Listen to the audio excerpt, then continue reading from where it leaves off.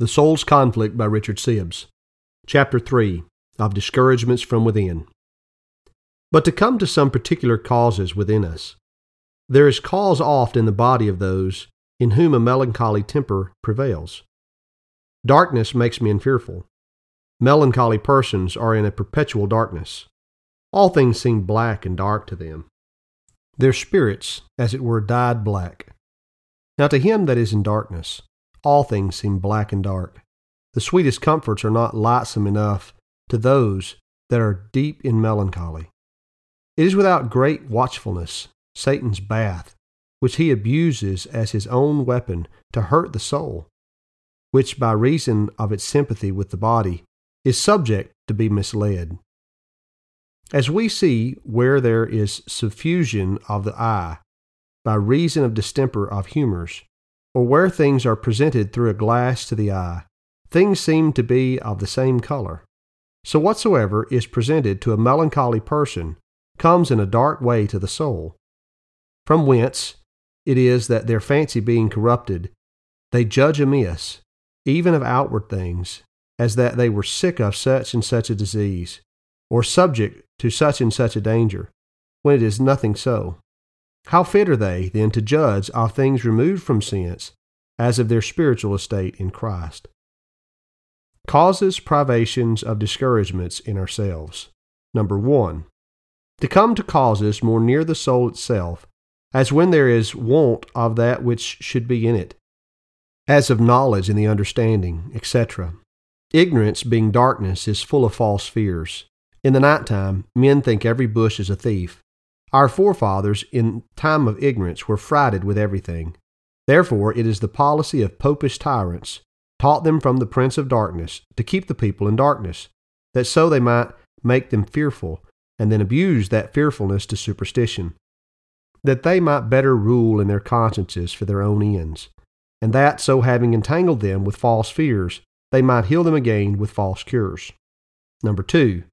Again, though the soul be not ignorant, yet if it be forgetful and mindless, if, as the Apostle says, you have forgot the consolation that speaks unto you, Hebrews 12:5, we have no more present actual comfort than we have remembrance. Help a godly man's memory, and help his comfort. Like unto charcoal, which having once been kindled is more easy to take fire. He that has formerly known things takes ready acquaintance of them again, as old friends. Things are not strange to him. Number 3. And further, want of setting due price upon comforts, as the Israelites were taxed for setting nothing by the pleasant land. It is a great fault when, as they said to Job, the consolation of the Almighty seem light and small unto us. Job 15:11, unless we have some outward comfort which we linger after. Number 4. Add unto this a childish kind of peevishness. When they have not what they want, like children, they throw away all, which though it be very offensive to God's Spirit, yet it seizes often upon men otherwise gracious. Abraham himself, wanting children, Genesis 15:2, undervalued all other blessings. Jonah, because he was crossed of his gourd, was weary of his life. The like may be said of Elias flying from Jezebel. This peevishness is increased by too much flattering of their grief, so far as to justify it. Like Jonas, I do well to be angry, even to death. Jonah chapter 4, verse 9. He would stand to it. Some with Rachel are so peremptory that they will not be comforted. Jeremiah 31:15, as if they were in love with their grievances. Willful men are most vexed in their crosses. It is not for those to be willful that have not a great measure of wisdom to guide their wills. For God delights to have his will of those that are wedded to their own wills, as in Pharaoh. No men more subject to discontentments than those who would have all things after their own way. Number 5. Again, one main ground is false reasoning, and errors in our discourse, as that we have no grace when we feel none. Feeling is not always a fit rule to judge our states by, that God has rejected us. Because we are crossed in outward things, when as this issues from God's wisdom and love. How many imagine their failings to be fallings, and their fallings to be fallings away, infirmities to be presumptions, every sin against conscience to be the sin against the Holy Ghost, unto which misapprehensions weak and dark spirits are subject. And Satan, as a cunning rhetorician, here enlarges the fancy to apprehend things bigger than they are. Satan abuses confident spirits another contrary way, to apprehend great sins as little, and little as none. Some also think that they have no grace because they have not so much as grown Christians, whereas there are several ages in Christ. Some again are so desirous and enlarged after what they have not, that they mind not what they have. Men may be rich, though they have no millions, and be not emperors. Number 6. Likewise, some are much troubled because they proceed by a false method and order in judging of their estates. They begin with election, which is the highest step of the ladder, whereas they should begin from a work of grace wrought within their hearts from God's calling them by His Spirit, and their answer to His call, and so raise themselves upward to know their election by their answer to God's calling. Give all diligence, saith Peter, to make your calling and election sure. 2 Peter 1:10. Your election by your calling. God descends down unto us from election to calling, and so to sanctification. We must ascend to Him, beginning where He ends. Otherwise, it is a great a folly, as in removing a pile of wood, to begin at the lowest first, and so, besides the needless trouble, to be in danger to have the rest to fall upon our heads, which besides ignorance argues pride, appearing in this, that they would bring God to their conceits and be at the end of their work before they begin. This great secret of God's eternal love to us in Christ is hidden in His breast, and does not appear to us until in the use of means God by His Spirit discovers the same to us. The Spirit letteth into the soul so much life and sense of God's love in particular to us, as draweth the soul to Christ, from whom it draweth so much virtue as changeth the frame of it, and quickeneth it to duty, which duties are not grounds of our state in grace, but issues, springing from a good state before. And thus far they help us in judging of our condition, that though they be not to be rested in, yet as streams they lead us to the springhead of grace from whence they arise. And of signs, some be more apt to deceive us, as being not so certain as delight and joy in hearing the word, Matthew 13:20, as appeareth in the third ground. Some are more constant and certain, as love to those that are truly good, and to all such, and because they are such. These, as they are wrought by the Spirit, so the same Spirit giveth evidence to the soul of the truth of them, and leadeth us to faith from whence they come, and faith leads us to the discovery of God's love made known to us in hearing and opening the Word. The same Spirit opens the truth to us and our understandings to conceive of it, and our hearts to close with it by faith, not only as truth, but as a truth belonging to us. Now this faith is manifested, either by itself reflecting upon itself the light of faith, discovering both itself and other things, or by the cause of it, or by the effect, or by all. Faith is oft more known to us in the fruit of it than in itself, as in plants the fruits are more apparent than the sap in the root. But the most settled knowledge is from the cause, as when I know I believe, because in hearing God's gracious promises opened and offered unto me, the Spirit of God carries my soul to cleave to them as mine own portion. Ephesians chapter 1, verse 13. Yet the most familiar way of knowledge of our estates is from the effects, to gather the cause being oftentimes more remote and spiritual, the effects more obvious and visible. All the vigor and beauty in nature which we see comes from a secret influence, from the heavens which we see not. In a clear morning, we may see the beams of the sun shining upon the tops of the hills and the houses before we can see the sun itself. Things in the working of them do issue from the cause, by whose force they had their being. But our knowing of the things arises from the effect, where the cause ends. we know God must love us before we can love Him, and yet we all first know that we love Him. 1 John chapter 4, verse 19. The love of God is the cause why we love our brother, and yet we know we love our brother whom we see more clearly than God whom we do not see. Verse 20.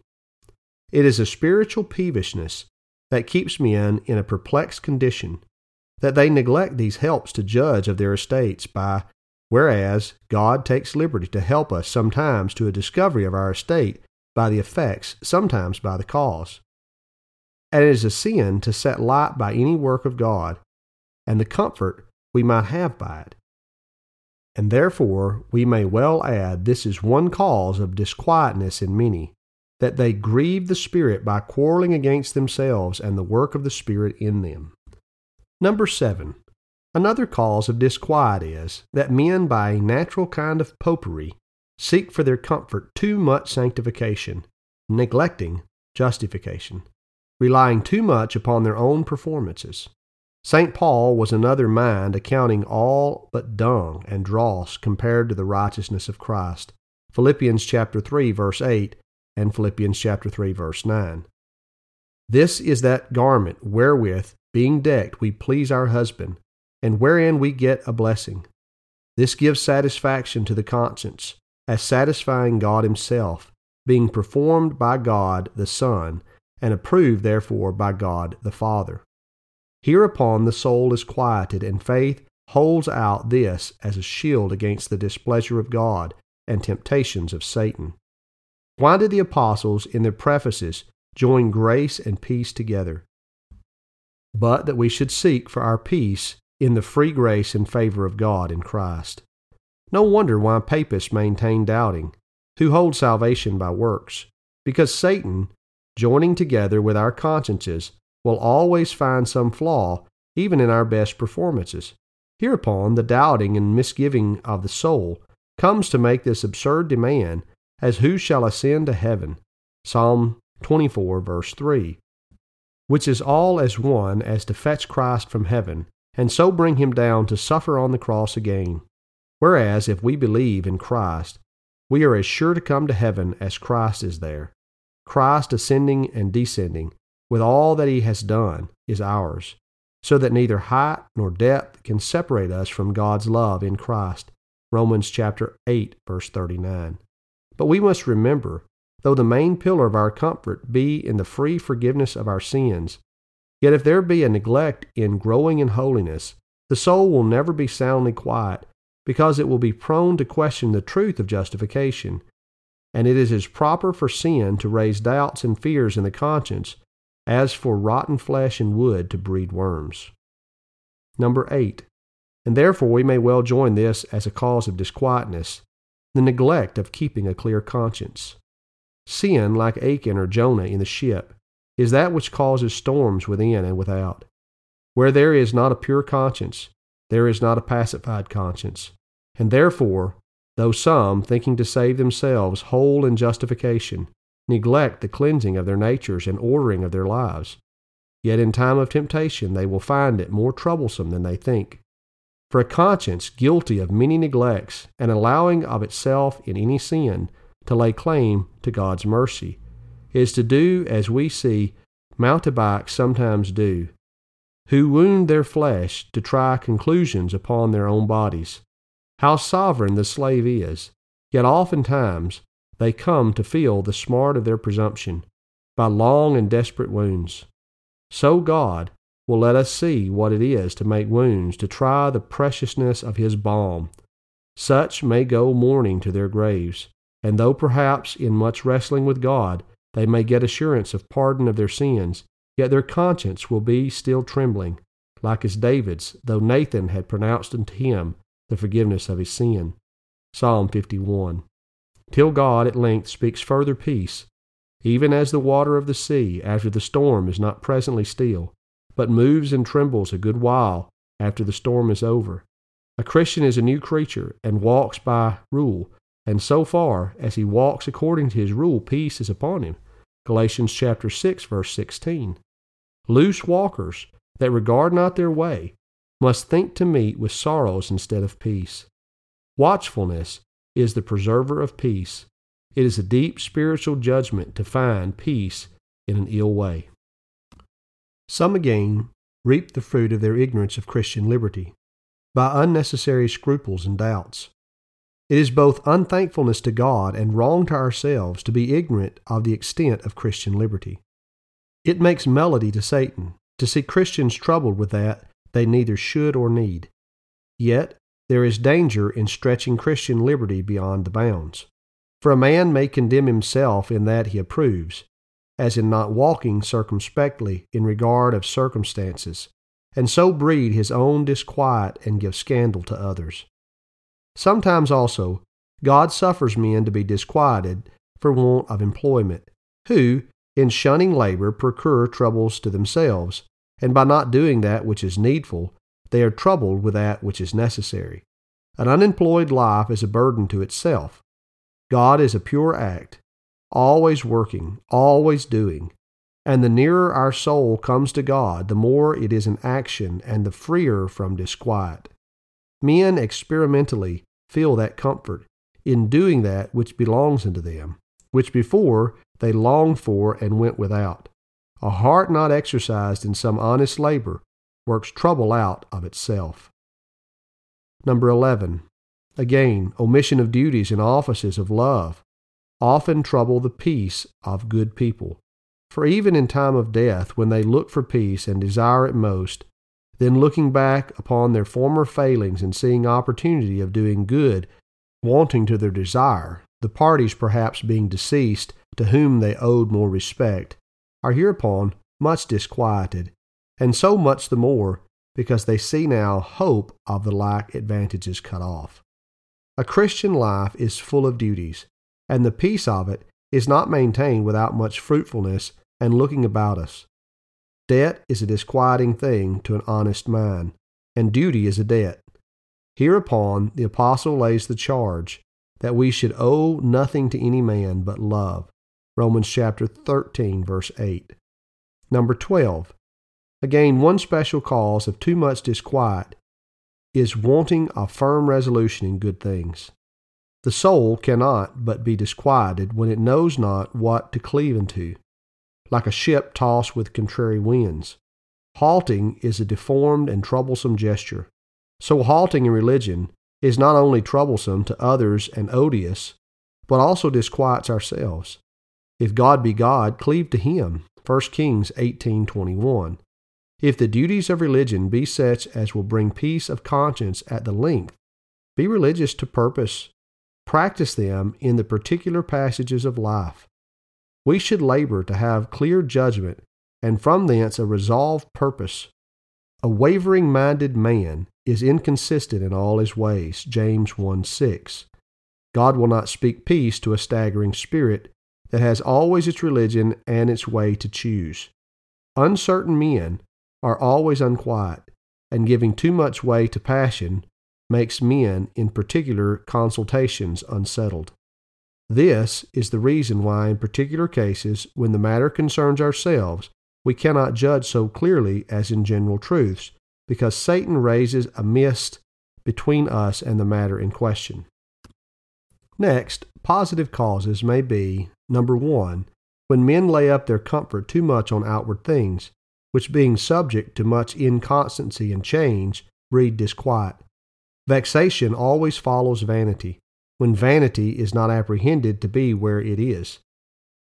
In that measure we are cast down in the disappointing of our hopes, as we were too much lifted up in the expectation of good from them. Whence proceed these complaints? Such a friend has failed me. I never thought to have fallen into this condition. I had settled my joy in this child, in this friend, etc. But this is to build our comfort upon things that have no firm foundation, to build castles in the air, as we used to say. Therefore, it is a good desire of the wise man, Agur, to desire God to remove from us vanity and lies. Proverbs chapter 30, verse 8. That is a vain and false apprehension, pitching upon things that are vain and lying, promising that contentment to ourselves from the creature which it cannot yield. Confidence in vain things makes a vain heart. the heart becoming of the nature of the things it relies on. We may say of all earthly things, as the prophet speaks, "Here is not our rest." Micah chapter 2, verse 10. It is no wonder, therefore, that worldly men are oft cast down and disquieted when they walk in a vain shadow. Psalm 39, verse 6. As likewise that men given much to recreations should be subject to passionate distempers, because here things fall out often other than they looked for.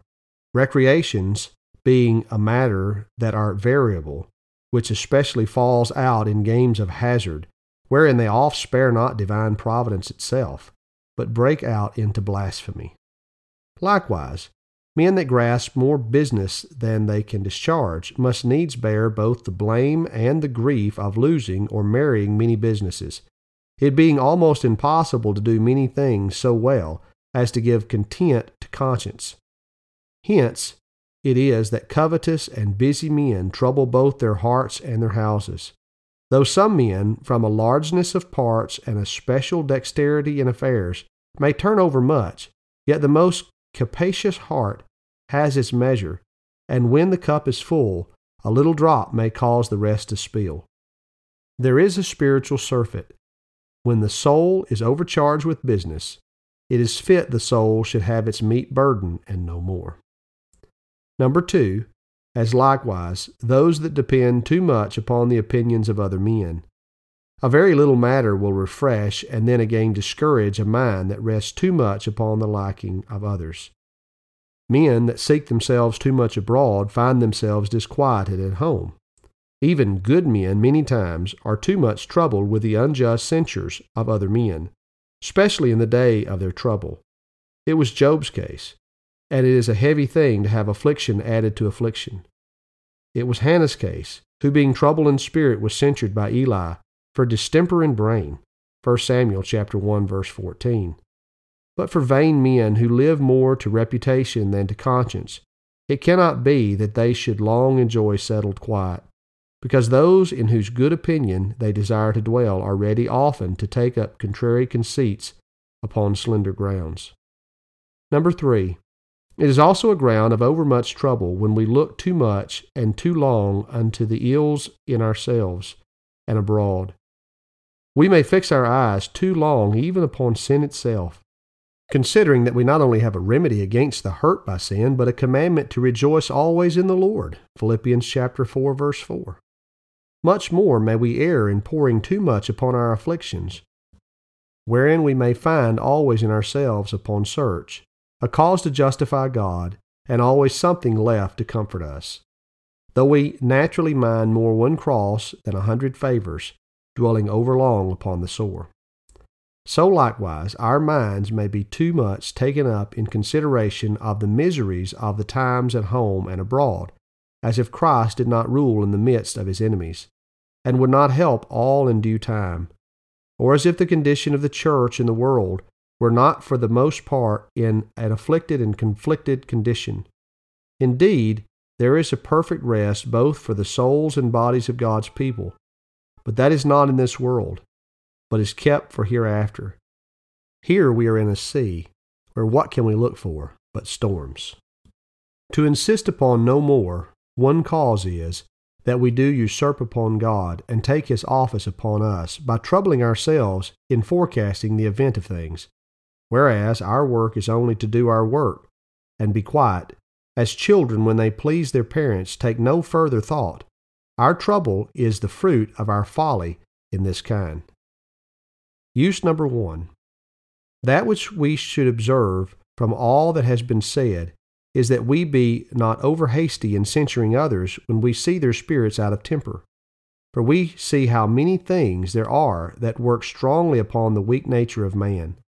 We may sin more by harsh censure than they by overmuch distemper.